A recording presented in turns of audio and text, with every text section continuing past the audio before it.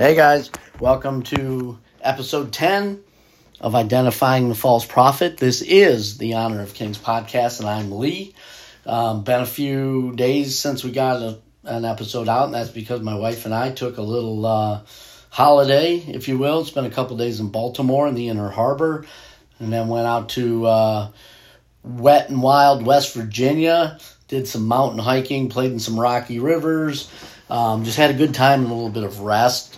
And now we're back. I expect there to be 2 episodes left of this series, and then we will conclude season 1. Take a few weeks off before I get back into producing season 2. In season 2, we will talk about the sanctuary system. I've talked about it all this season, but never got to it. So we will do that. Now that one is understanding the sanctuary system. Helps you understand everything about Jesus and his life and his ministry and your role as a follower and everything. Understand that sanctuary system is humongous to all of this. So we're going to get into that. I've been feeling led to break down Matthew 24 and get some of that Jesuit theology of what people are saying that stuff means out of there. We'll probably do a Nimrod episode. I have a few other things that I'm thinking about doing, but that will be season 2. Today we're on the Word of Faith movement. We last did New Apostolic Reformation. These groups are very similar. They're under the same umbrella. So there's some slight tweaks to it, but again, as we pointed out over and over and over, these people all intermingle. You will have prominent Word of Faith pastors speaking on prominent New Apostolic Reformation stages and vice versa. It's a thing. They all correlate and mingle around with one another. But before we get into our study, there's a couple things I want to go over. And so on the housekeeping front, I noticed in the last episode that I called Benny Hinn Benny Hill.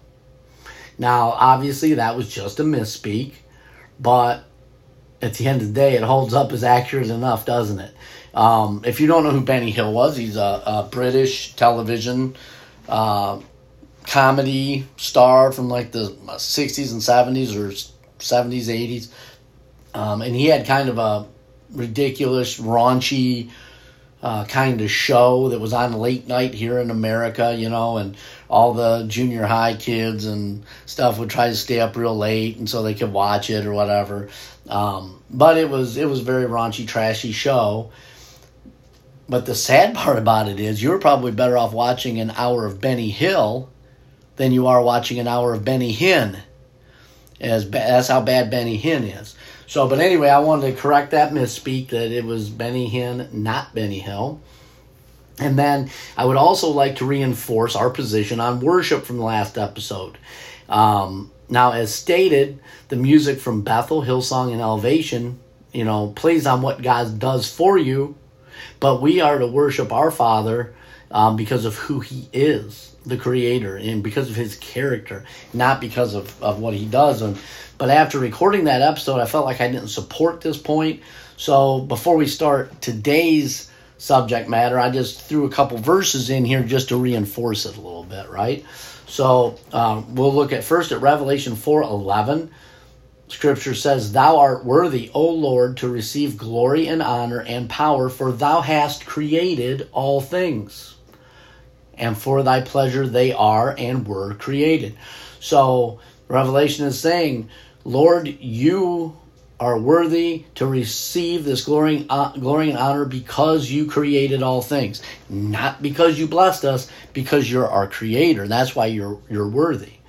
Psalm 96:5. "For all the gods of the nations are idols, but the Lord made the heavens." And many times the Lord speaks of worship, false worship. He reminds you who the Creator actually is, who the one that has the power is. So, and a lot of times when you're looking through these scriptures and God's talking to one of the prophets about his people, and the people are off making golden calves and worshiping Baal and Ashtaroth and all these other things, almost always he he brings up, he makes a reference to being the creator, not the blesser. That's what he wants to be known for. That's what he wants to be recognized for. He wants to be acknowledged as our creator and worshipped as such. And like I said, you see it over and over when he's talking about some other God. He points that out. He doesn't say, hey, I'm the one that does this for you and I'm the one that does that for you. He says, this is who I am. Now, Isaiah 40:25 says, to whom then will we liken, or will ye liken me? Or shall I be equal, saith the Holy One? Lift up your eyes on high and behold, who hath created these things, that bringeth out their host by number. He calleth them all by names, by the greatest of his might, for that he is stronger in power, not one faileth. So, again, lift up your eyes and behold who has created. Isaiah 45:18, for thus saith the Lord that created the heavens, God himself that formed the earth and made it. He hath established it. He created it not in vain. He formed it to be inhabited. I am the Lord, and there is none else. Psalm 100, verse 3. Know ye that the Lord, he is God. It is he that hath made us, and not we ourselves. We are his people, the sheep of his pasture. Psalm 95:6. O come, let us worship and bow down. Let us kneel before the Lord our Maker.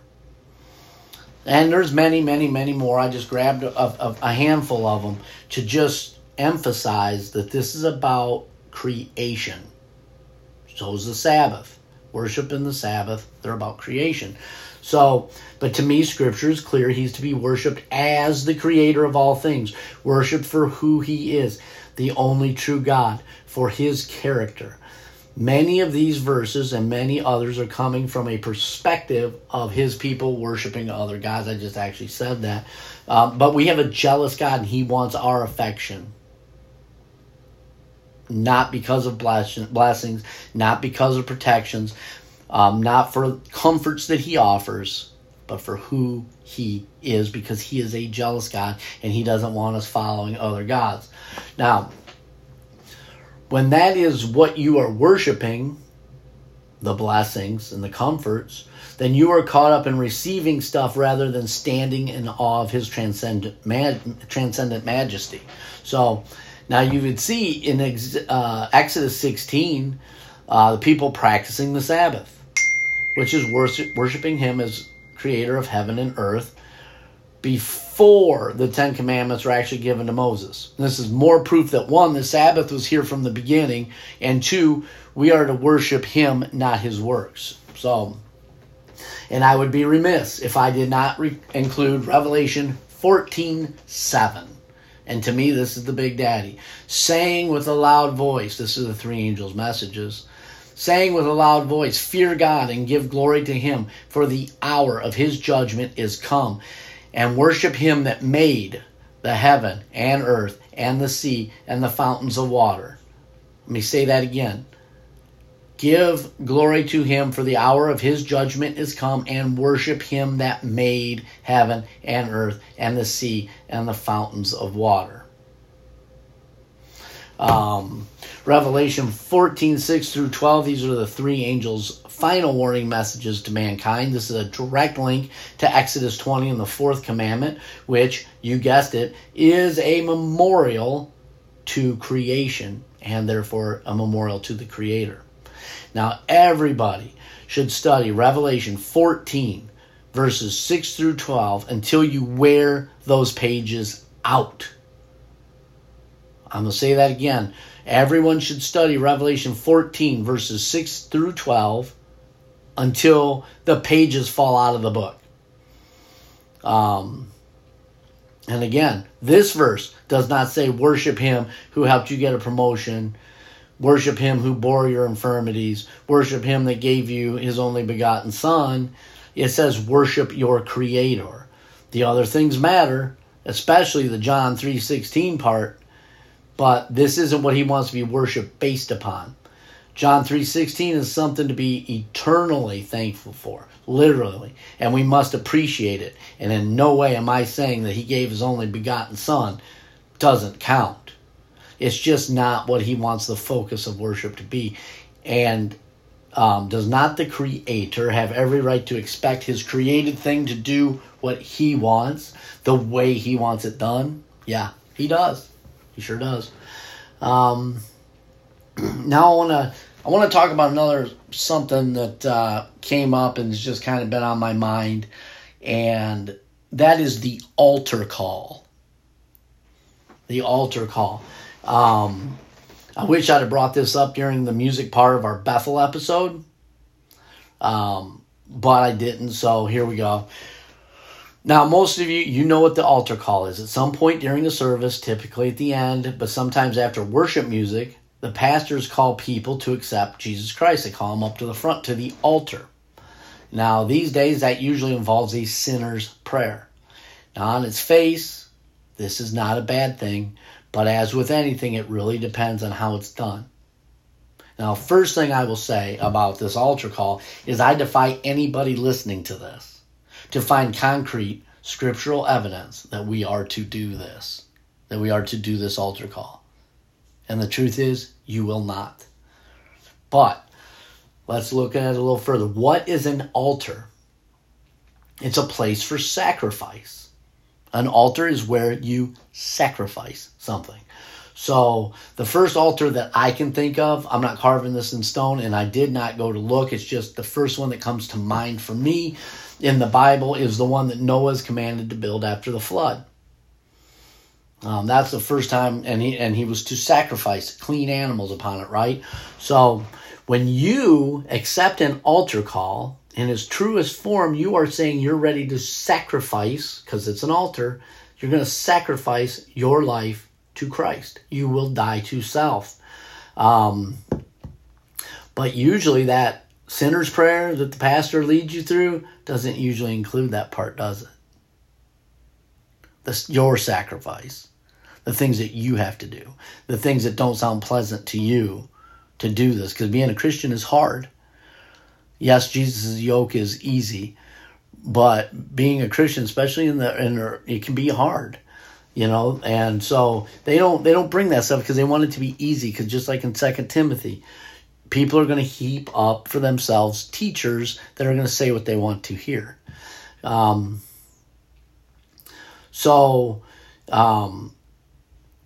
Most of the time that sinner's prayer will not have that in there. They'll tell you, you say this prayer and you're good. You know, that's good. Now you're part of the team. You don't have any worries the rest of your life. Yeah, you'll have problems and stuff, but you're going to heaven because you said this sinner's prayer. And then some people say, oh yeah, and the Holy Spirit's in you at that point. You get the indwelling of the Holy Spirit, which is clearly, scripturally, foundationally stated in the Bible that happens on the laying on of hands at baptism. So this altar call can be very, very, very misleading. And like we've talked about before, once saved, always saved is not a thing because it requires you to do certain things. It requires you to become holy, become separate. It requires you to work on your sanctification in partnership with the Holy Spirit, and to repent, turn away from active lifestyle sins. So, you know, this once saved, always saved, you say the sinner prayer, you're good. That stuff's not true. Now, this practice got to start in the 1700s during what is called the First Great Awakening. But it's not exactly the way we see it today, but that was the foundations of it. And in the 1800s, a Presbyterian pastor named Charles Finney tweaked it a bit. That's all, folks. Tweaked it a bit. He wasn't really much of a classic Presbyterian. He was against the Reformers' theology. He hated Calvinism. And most people considered him a New Thought Presbyterian, which today, if you said it that way, it would probably mean something else. But back then, it was kind of more like a non-denominational thing, really. He was a pragmatist. He believed that the ends justified the means. So it means he could do whatever he thought was necessary to bring souls into the church as long as they accepted Christ. It was worth it. Now, in his day, the Methodist groups had what was called the anxious bench, and this was a place for unbelievers in a service, typically in the back. But it's kind of, they sit back there. Everybody in the congregation knows they're not believers. It's like a scarlet letter being put on them. They are given special seating. They're not allowed to sit with the believers. They have to sit on the anxious bench. Now, Charles Finney, he took this bench concept to the extreme, and he moved it to the front of the congregation. This way he could stare at those people on the bench and intimidate them into accepting Jesus Christ. Now, Finney was reputed to have these crazy piercing eyes, kind of like Rasputin or something. But he would scare people. He was an imposing man, I guess. He would scare people into accepting Christ. Now, clearly, that is no way to salvation. Because, you got to believe in Jesus. You can't just go up there and, say you believe just because you're afraid of the guy looking at you, obviously. But somewhere along the line, the sinner's prayer got added to this setup.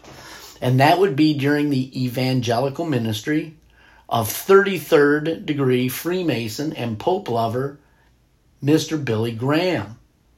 He is the one that instituted into the popular culture the altar call. Now, other churches would take notice of him doing this because, of course, he's on TV. But his numbers were swelling. His church was just blowing up, bursting at the seams. And so you can look at Billy Graham and his altar call as the birth of what you can call the numbers-driven church. Where we turn churches into meat markets. It's an industry. It's a corporation. It's a business. Just like your church is today, wherever you go. It's a business. It's trying to bring wallets in the door. Now, the thing to consider that when people are invited up to this altar call, right? Typically they're invited after an extremely emotional sermon or after an emotional worship session. Now, it can happen, not before, after, excuse me. It can happen after your sermon or it can happen after the music. Either way, but you're lathered up in your feels. You're in your emotions, right? And remember what it said about sensual earlier in the last episode. When we looked at what sensual means, it meant in their emotions or in their emotional state. So they get you lathered up and in the moment, and you got tears coming down your face, but you still don't understand what being a follower of Christ is. You don't know. You just know that the pastor or the song or whatever touched a chord in your heart, and now you're crying and you're emotional or whatever. And that results in spur-of-the-moment confessions of faith, which aren't usually actually rooted in any conviction, right? So now an altar call is okay. That's fine if it's on the up and up. The pastor needs to give the full meaning of accepting Jesus Christ up front. He needs what being a follower of Christ really is. It's not just saying this prayer. They need to understand what they're signing up for. But given without full understanding of the surrendering party and after a trigger event, like a powerful sermon or worship session, this leads converts that can be easily duped, moldable. They can fall victim to heresy, or they can actually never really actually become rooted in the church and be rooted in Christ because they never really believed what they were doing to start with.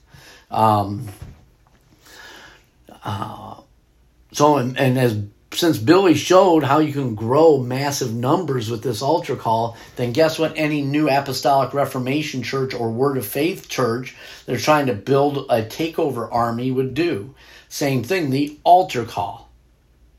Now, obviously, I think for most pastors, it's a sincere thing, but it's pointless. People don't understand what it all means. And studies have shown, even ones that focused on Billy's church, that the majority of the people who take an altar call, and it's a big majority, who take an altar call are out of the church within a year.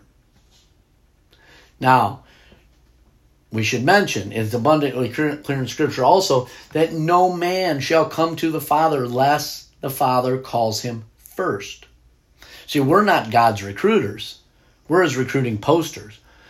We have to live like the light of the world, and God will use that in his time, in his will, to reach who he chooses. These, man trying to stuff churches with all these programs like Purpose-Driven Life and Purpose-Driven Church and all these man-centered strategies and programs and stuff, that's not how it works. You're not bringing in truly saving people just by changing the paint color and the music style and the flashing lights and the fancy coffee bar and all this stuff, making like people are going to the expo center or something. That's not saving people. It's just not. Only God can save by calling somebody to his son, and only through his son can that person then be with God, right?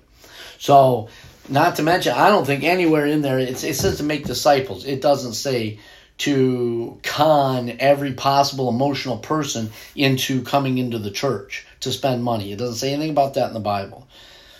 This isn't part of the program. We are supposed to live our lives. We are supposed to be in this world, but not of this world. And so the people that are of the world can see us and want this kind of life for themselves. They want the character of the believer, the joy of the believer, the faith of the believer. They want that. And when God touches their heart, they will come and say something to you, and then the building a disciple part can start. On our own actions, we're never going to fail. You might get somebody to say a sinner's prayer and everything, but you haven't changed their heart. You haven't reached them unless the Father called them first. You cannot do it. And that's what this altar call, it leads to a bunch of people accepting Christ, but not really, and then they fall out of the church and never come back. And it leads to organizations who want to take over, stuffing it with people that they can mold to do their little takeover stuff. So altar call can be a dangerous thing, and I just wanted to talk about it. And, I'm sure a lot of people are not going to agree with me about that being a dangerous situation, but it is. So there we have that. Now we're about ready to go into our Word of Faith study. Before we do that, we'll speak to the Lord in prayer first, and then we will commence. Father, in the name of Jesus, we come to you today in study. We're looking at false teachers. We're looking at false systems. There may be names mentioned, churches mentioned. There may be things mentioned that people will have a hard time believing, that people will be upset about. But Father, all I ask is that your Holy Spirit guide this session. It guides my words, that only truth goes to the people that are listening, and that the people are listening, their hearts are open to hear, and they're willing to look at something that might go against what they previously thought, because that's the hardest part, Father. It's the hardest part, is to reach somebody when it's ingrained in them. Something else is ingrained in them, Father. It's hard to break that stuff loose, but tear the scales from our eyes, Father. Help us come to one accord in your word, because there is no private interpretation of Scripture. It's only what you have it meant to mean, and help us discover what that is together so we can be in one accord on one page, Father. Thank you for the opportunity that we can fellowship and study the Bible together with other members of a remnant church from far-flung corners of the earth, and it's truly amazing, and we thank you for this blessing. And more importantly, as we keep saying, we honor you and we worship you as our Creator, Father. You are the Creator of all things in the heaven and the earth and the seas, and for that you receive all honor and all glory, Father. In the mighty and holy name of Jesus, amen. Alrighty, on to the Word of Faith. The origins of the Word of Faith movement can be traced directly to the metaphysical cults such as Unity School of Christianity, Religious Science, Christian Science, and New Thought movements. Though the father of modern World of Faith movement is often considered to be Kenneth Hagin, His son can still be seen preaching today on TBN. And Charisma Magazine calls him the father of the Word of Faith movement, but the actual honor goes to a guy by the name of E.W. Kenyon from 1867 to 1948. A lot of you probably recognize that name, E.W. Kenyon. I sure do. Now, his works were extensively plagiarized by Hagin. So Hagin might be taking credit for it, or he's the modern day pusher of all of this stuff, and he's the one that people look to. But the reality is it goes past him. It goes past him into the 1800s, early 1900s, where Kenyon was coming up with these concepts. Now, Kenyon was heavily influenced by metaphysical cults which flourished at Emerson College of Oratory, where he attended. Kenyon, in turn, was influenced by one Phineas P. Quimby, also a very familiar name, 1802 to 1866. Now, Quimby was a student of occultism, hypnosis, parapsychology, and the father of the New Thought movement. So, it's important when we look at some of these things that we know the roots of these theological movements or systems, so we can kind of understand their heresies and their, where they're going with stuff. So this Word of Faith movement stuff ultimately stems from Quimby. From Quimby, who was a student of occultism, hypnosis, parapsychology, and New Thought. None of that sounds Christian to me, or biblical to me. But we got a whole bunch of churches here that are going by the teachings of these three different occultists. So, now the first thing that they're into is positive confession. And that's the belief that what is spoken can be brought into literal existence. Believers may simply speak the things which they desire of God, and He's obliged to give it to them. Hence the label, name it and claim it gospel. This is off-ramping Scripture hard and heading right into New Age spirituality right off the rip. And we just said we have 3 New Age occultists that are responsible for all this stuff. If this is metaphysical junk, but you would know it, many of you would, especially if you watch Oprah, you would know this by a different name, and it's called The Secret. That's the proclaim what you want and put your spiritual vibrations towards it because you are a little God. So this is The Secret, but it's in our Christian churches. Now, Kenneth Hagin argues that God created the universe by speaking it into existence in Genesis, and that God has endowed His believers with the very same power. And he says, making a positive confession of God's promise and believing God's word stirs the power of resurrection, which raised Christ from the dead and brings that promise to fulfillment. Stirs the power of resurrection. I don't even know where to go with something like that, other than it sounds like witchcraft. It sounds like witchcraft, doesn't it? Now, a more recent variant of positive confession, or name it and claim it, is decree and declare. Word of Faith preachers have called faith a force. So isn't that interesting? Faith is a force. Remember, we talked about the Toronto Blessing and the New Apostolic Reformation having their roots back in the early 70s, right? They kind of got going with all this stuff back in the early 70s. And then when you this might be something for another episode, but many of you probably realize that Hollywood knows a lot of this heretical stuff up front.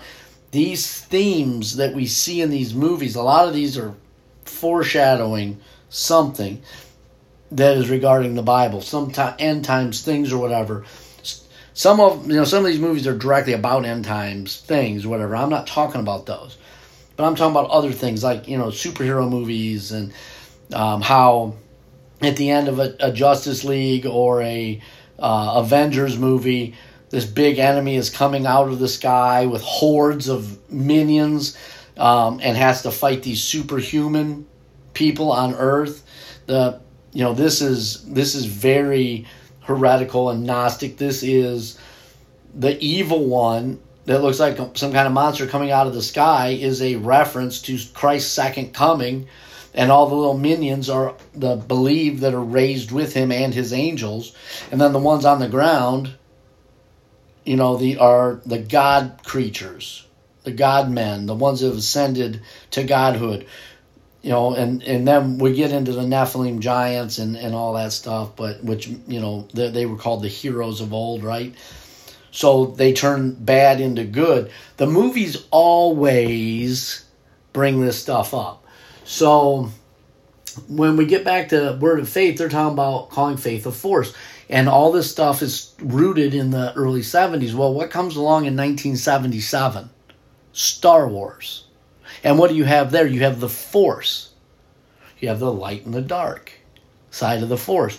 Now, these Gnostic people will say that God and Satan are equal. One is the light side, one is the dark side.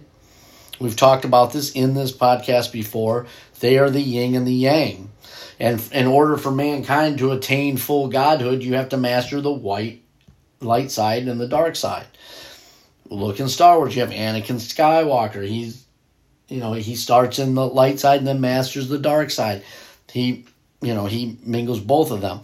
The Force is very much a counterfeit of the Holy Spirit. This black and white thing is their belief of Satan and God being equal. Equal but opposing, right? So there's so much that goes on in the Star Wars stuff that blatantly rips off Scripture. Now, if you look at The Mandalorian, this episode that they have out there now, what is it that they say? He has an affirmation statement that he says over and over, and he says, the way, that is the way, right? Or this is the way, excuse me. What is the way? What is the way? The way is what the early church and the followers of Christ and the gospel, that was the way. The followers were the way of Christ, right? So you have that little ripoff, and then you have this little baby Yoda who's a chosen one. He's going to bring some kind of balance back to the Force and all this thing. But he is called the child. Over and over and over again, he's called the child. So this has a Christ-like Messiah or Savior overtones with the power of the Force or the Holy Spirit, right? The child thing is all about Jesus, and you've heard it. A child is born. For unto us a child is born. Unto us a son is given, and the government shall be upon his shoulder, and his name shall be called Wonderful, Counselor, the Mighty God, Everlasting Father, the Prince of Peace. Isaiah 9:6. And again, that might sound farcical to you, but Hollywood does stuff like this all the time. They don't hide all the crazy stuff that they're doing out there in our world. Look at the train derailment thing. How many people think that was set up? And where was a train derailment Netflix movie set in the same town? Was it Centerville or whatever in Ohio? There's a movie about a train derailment spilling a bunch of toxic stuff, and then it actually happens in the same town. So they're always up on this stuff. And as we spoke before, when it talks about lying signs and wonders, a lot of these things in Matthew 24, when Jesus says there's going to be wars and rumors of wars and there's going to be famines and all of this stuff, these are things that men can create. False signs, false miracles, false wonders, false disasters, whatever. They can create this stuff on their own, and they do. So yeah, and when you get back to it, we have the power to speak things into existence. The heresy in that is mind-boggling. I would never understand how someone who owns a Bible could go along with any of that, but whatever, let's move on. I'm rambling. The little God's doctrine. The belief that man was created to be an exact duplicate of God. Believers then are little gods on earth. Kenneth Hagin wrote that God had created humans in the same class of being that he is himself, and reasoned that if humans are made in God's image, they are in God's class, and thereby God's. Now, we have no further to look than our girl Mary Baker Eddy, founder of Christian Science Church. she came up with this whole routine that like produces like. So basically a horse mating with a horse doesn't create a hippo, and an apple tree doesn't produce zucchini, that kind of thing. An apple tree produces apples, and two horses mating produces horses. But their thing is, therefore, God, being God, can only create gods. And now it gets a lot filthier than that, because some of them take it into a sexual connotation with the Father, the Son, and the Holy Spirit, and somehow all three of them are in some kind of fornication, heresy, to produce, like to literally produce God's us. So the whole thing is sickening, and it gets ridiculous.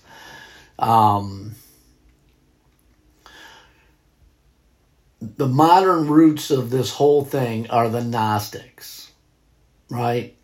The Gnostics have been producing this stuff for thousands of years. In the Gnostic Gospel, Philip, is a big source of this. It talks about this stuff right here, that we are gods ourselves. Now, you may actually recall the man we have to thank for our Gnosticism that's out there and corrupting all of our churches. That would be Simon Magus, who tried to buy the power of the Holy Spirit from Peter. Peter told him that his money would perish with him. Now, Simon, of course, was a magician, and you'll recall that along the line here, we tied the Egyptian magicians faking miracles to the end times false teachers as revealed in Revelation. And our churches are actually witnessing these false miracles now. And what can the beast from the earth do after all? Call down fire from heaven, or call down a false spirit of counterfeit miracles. We discussed all that before, right? Now, another bullet point of theirs is the spiritual death of Jesus. The belief that Christ's physical death was insufficient to atone for our sin. He also had to die spiritually. Now, of course, if Jesus had died spiritually, then he ceased being God. And if he ceased being God even for a second, he wasn't God to start with. So that's a heresy. Revelation knowledge. This one's a little tough because I hear our pastor use this phrase all the time. I don't think he means it this way. I hope not. I don't know. But revelation knowledge, the belief that God dispenses to certain believers, apart from the Scriptures, secret knowledge of himself. This is a modern-day version of the ancient heresy of Gnosticism, again, which the New Testament repeatedly warns of. And, of course, they now have apostles and prophets to get these revelations. New Apostolic Reformation, Word of Faith, they have apostles and prophets, so-called. They can now get this revelation knowledge that's aside from what Scripture says. They can get this new manna. They can get all this new understanding, these new instructions, and the new Scripture, so to speak. Health and wealth. The belief that all believers have the right to walk in perfect divine health and prosper financially. This stems from the erroneous view that sickness was paid for by Christ's spiritual atonement in hell, and that prosperity is a cosmic law ordained by God. So, Word of Faith teaches that complete healing of spirit, soul, and body is included in Christ's atonement and therefore available here and now to all that believe. And they frequently cite Isaiah 53:5, which says, in part, by his stripes we are healed. And Matthew 8:17, which says Jesus healed the sick so that it might be fulfilled, which was spoken by Isaiah the prophet, himself took our infirmities and bore our sicknesses. Now, because Isaiah speaks in the present tense, we are healed. Word of Faith teaches that believers should accept the reality of a healing that is already theirs. First, by understanding that physical healing is part of the New Testament's promise of salvation. It's reinforced by confessing the Bible verses which assert this healing and believing them while rejecting their own personal doubt. So this isn't to deny that there's pain, sickness, or disease, but this is claiming to deny its right to supersede the gift of salvation in Isaiah 53:5 and other passages. Okay, so here I would say this. You do need to believe it's going to happen if you ask for healing. Jesus says time and time again, your faith has healed you. Even James 1, he says to ask without doubting. So believing is crucial. But by accepting Christ, we did not receive the gold members perks pass. That it's all included as part of the deal. That is so misleading. People think that they are owed and that it's guaranteed to happen because they accepted Christ. But notice when Jesus prays about stuff, what does he say to the Father? He says, if it's your will, Father, that this be done, right? So we have to face the facts that sometimes our healing is not his will for us for whatever reason. The life on this earth is not the prize. He knows that. It's the everlasting life after that matters. So Paul had, to poo-poo on this whole, it's guaranteed and it's your right to have it. Paul had that pesky thorn in his side, and God told him, Paul pleaded 3 times to get rid of it. And what did God say? My grace is sufficient for you. So healings are not guaranteed in the package. But while your covenant with Christ supposedly guarantees your healing, because you don't have it yet, they tell you that in order to unlock your blessings and healings, you must sow into the kingdom financially. It's guaranteed, but if it's being held up, you have to, sow in financially a little bit more and it'll be unlocked. But it is yours because you accepted Christ, so you automatically get the healing. But you just, you're gonna have to grease the gears a little bit by throwing some money in. That's Word of Faith 101 right there. So they just believe you have a divine right to prosper. Right? So check your Bibles. Mine says we're going to have trouble, not riches and easy peasy lives, right? But you have a divine right to prosper. So John 16:33 says, these things I have spoken unto you, that in me ye may have peace. In the world ye shall have tribulation, but be of good cheer, I have overcome the world. So our comfort that is promised is not, and I repeat, not in the form of worldly goods, success, blessings, and healings, but in faith in Christ. Now, if you guys haven't looked at Justin Peters, you ought to check him out on YouTube. He's a very interesting guy. I have a quote from him. It says, heresy is never promoted in a manner which exposes its darkness for all to see. Rather, it's poison wrapped up in familiar Christian language to make it more palatable. The Word of Faith movement has craftily packaged its counterfeit gospel to look like the real thing. It's making alarming inroads into Christian churches, including Southern Baptist churches. Many honest, sincere, born-again Christians are being deceived and hurt. Justin Peters. So, and that's it. They use our Christianese. You've heard me say that a bunch of times. They use our Christianese against us. Just because they say Jesus or Holy Spirit or Father doesn't mean that that's what they're really talking about. That's why you have to read your Bibles, folks. So, now we've come to the point where we're going to hear from some of our Word of Faith and NAR prosperity preachers who are inspired by all this. But, before we do, again, let's tighten our bonnets a little bit. This notion that we're not to call sin out, it's preposterous. People get upset when you start naming names. But, ask Paul, why did he call out Alexander the metal worker and others? Why did John call out Diotrephes in 3 John? Jesus called people out. We're not to ignore this stuff, guys. We're to expose it to the light. The Barney thing, I love you, you love me, that whole routine in the church has gone on long enough.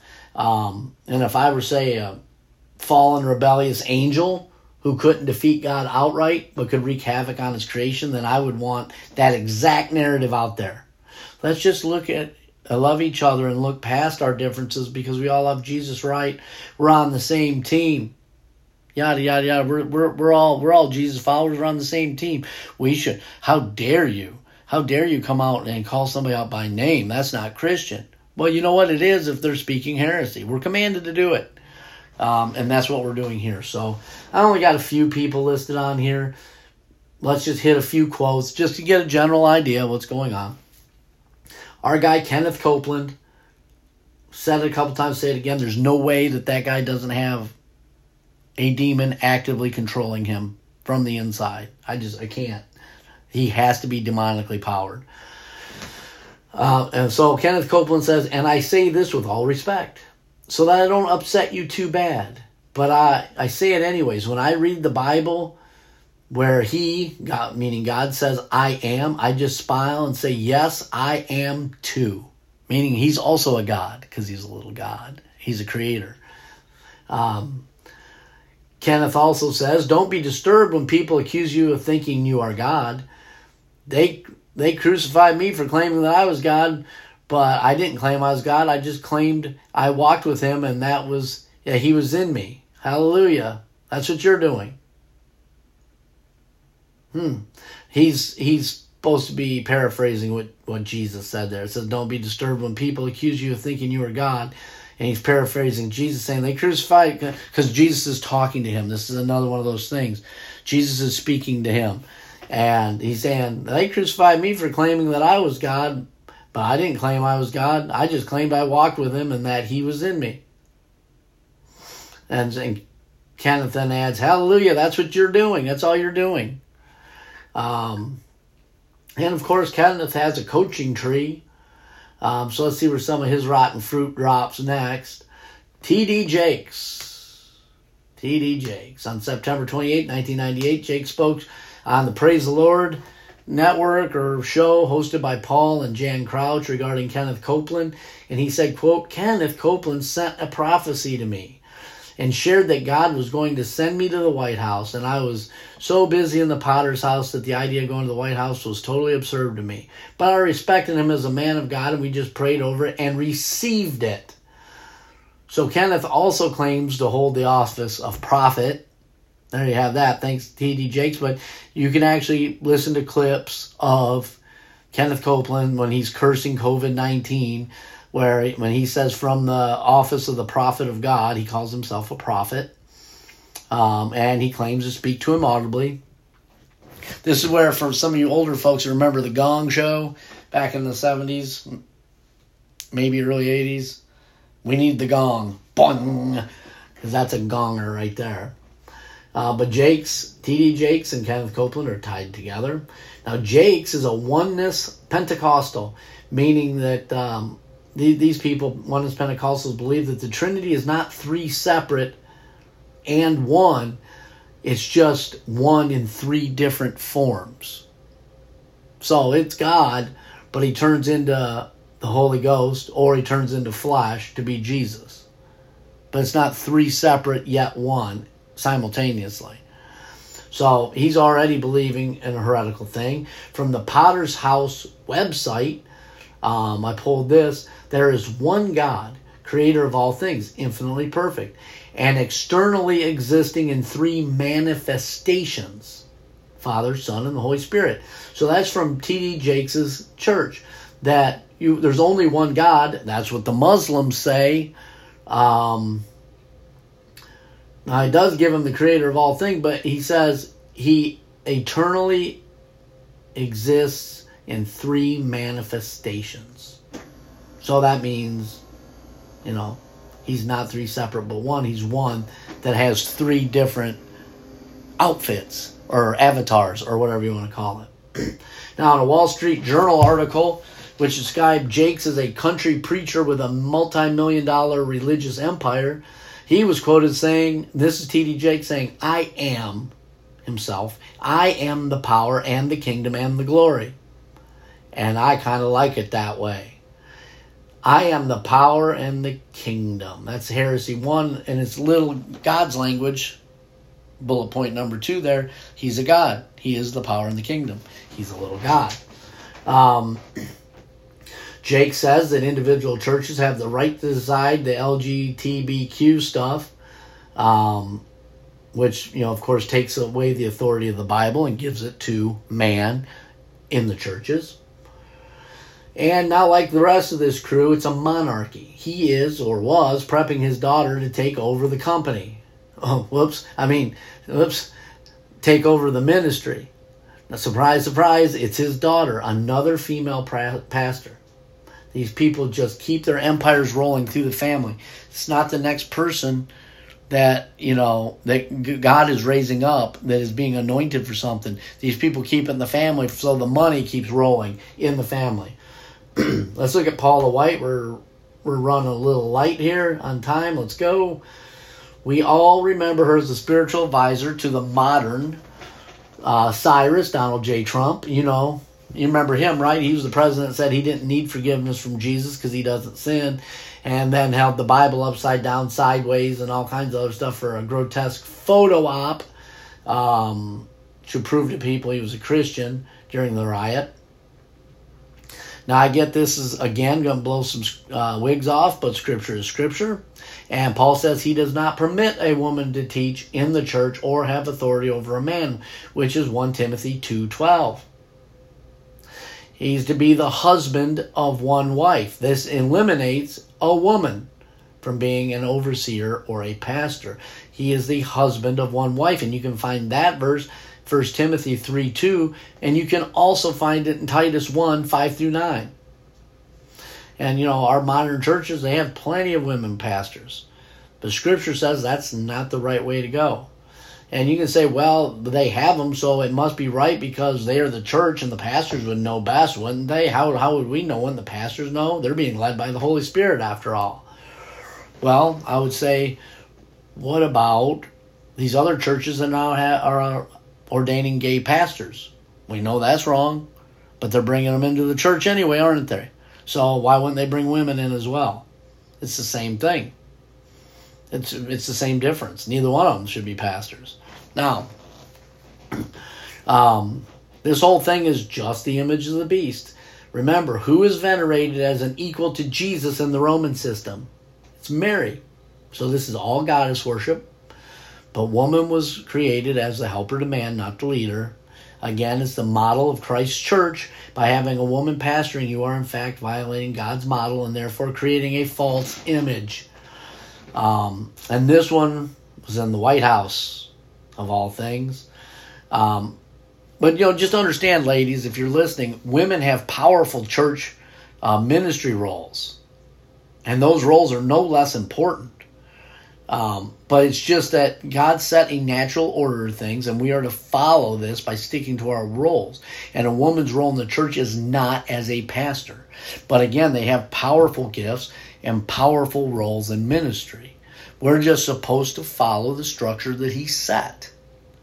That's it. Nobody's trying to pick on any women or anything, but that's just not the way it's supposed to be, and it's in the Bible. So, T.D. Jakes, he's also tied to the spiritual advisor of the modern day Cyrus, Donald J. Trump. He tweeted, and with a picture of Paula White, God is about to unlock something in your life. This is your year to manifest double fruitfulness. Manifest. Right there. There's that language. Manifest. Vibrate. Speak into existence. The secret.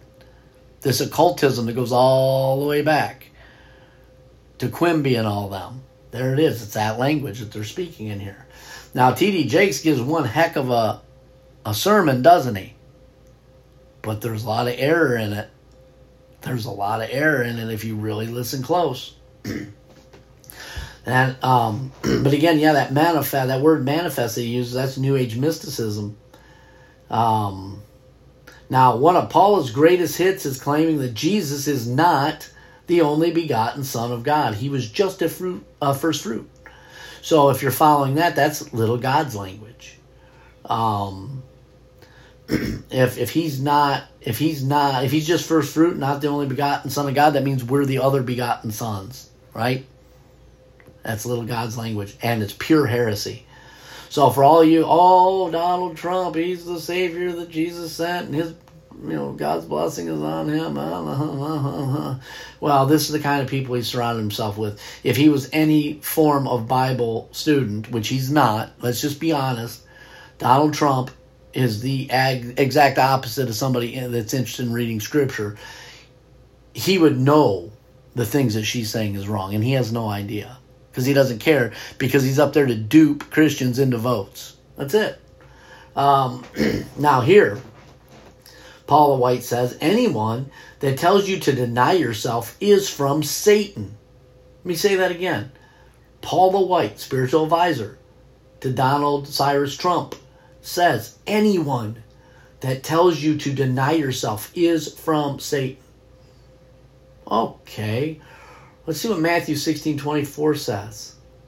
Then Jesus said this, then Jesus told his disciples, if anyone would come after me, let him deny himself and take up his cross and follow me. You know, I just realized something. Jesus must be from Satan, according to Paula White. That is just beyond heresy. That is beyond our Savior. She's likening to Satan. Now, more than likely, she's not actually trying to compare the two or connect the two.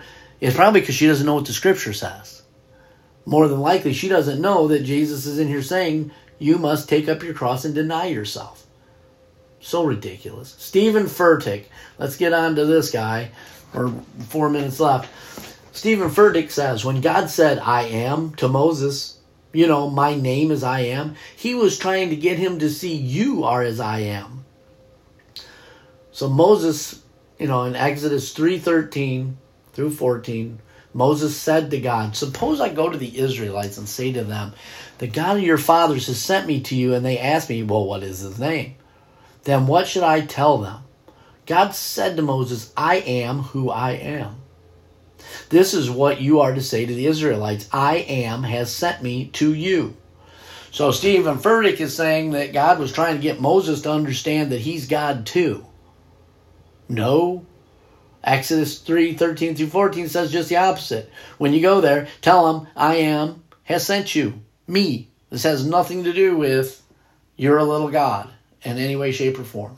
Now, in this sermon, he says in John 16:7, Jesus says, it is for your good that I am going away. Unless I go away, the advocate will not come to you. But if I go, I will send him to you.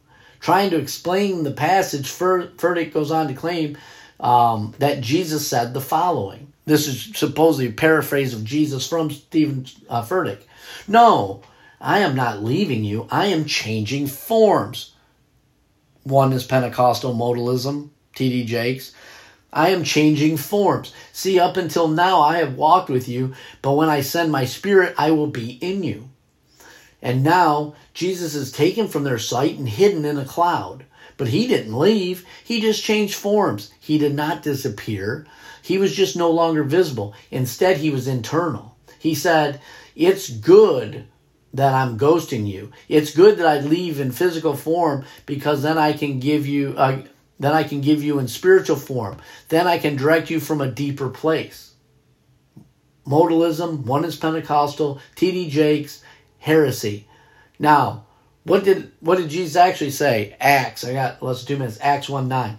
Now, when he had spoken these things, while they watched, he was taken up, and a cloud received him out of their sight. And while they looked steadfastly towards heaven as he went up, behold, two men stood by them in white apparel, who also said, Men of Galilee, why do you stand gazing into heaven? The same Jesus who was taking up from you into heaven will so come in like manner as you saw him go into heaven. So Acts 1:9 says, yes, he went. He didn't change forms. He didn't become a mist. He didn't become a vapor. He wasn't using the cloud as a dressing room to change his clothes. He went to heaven.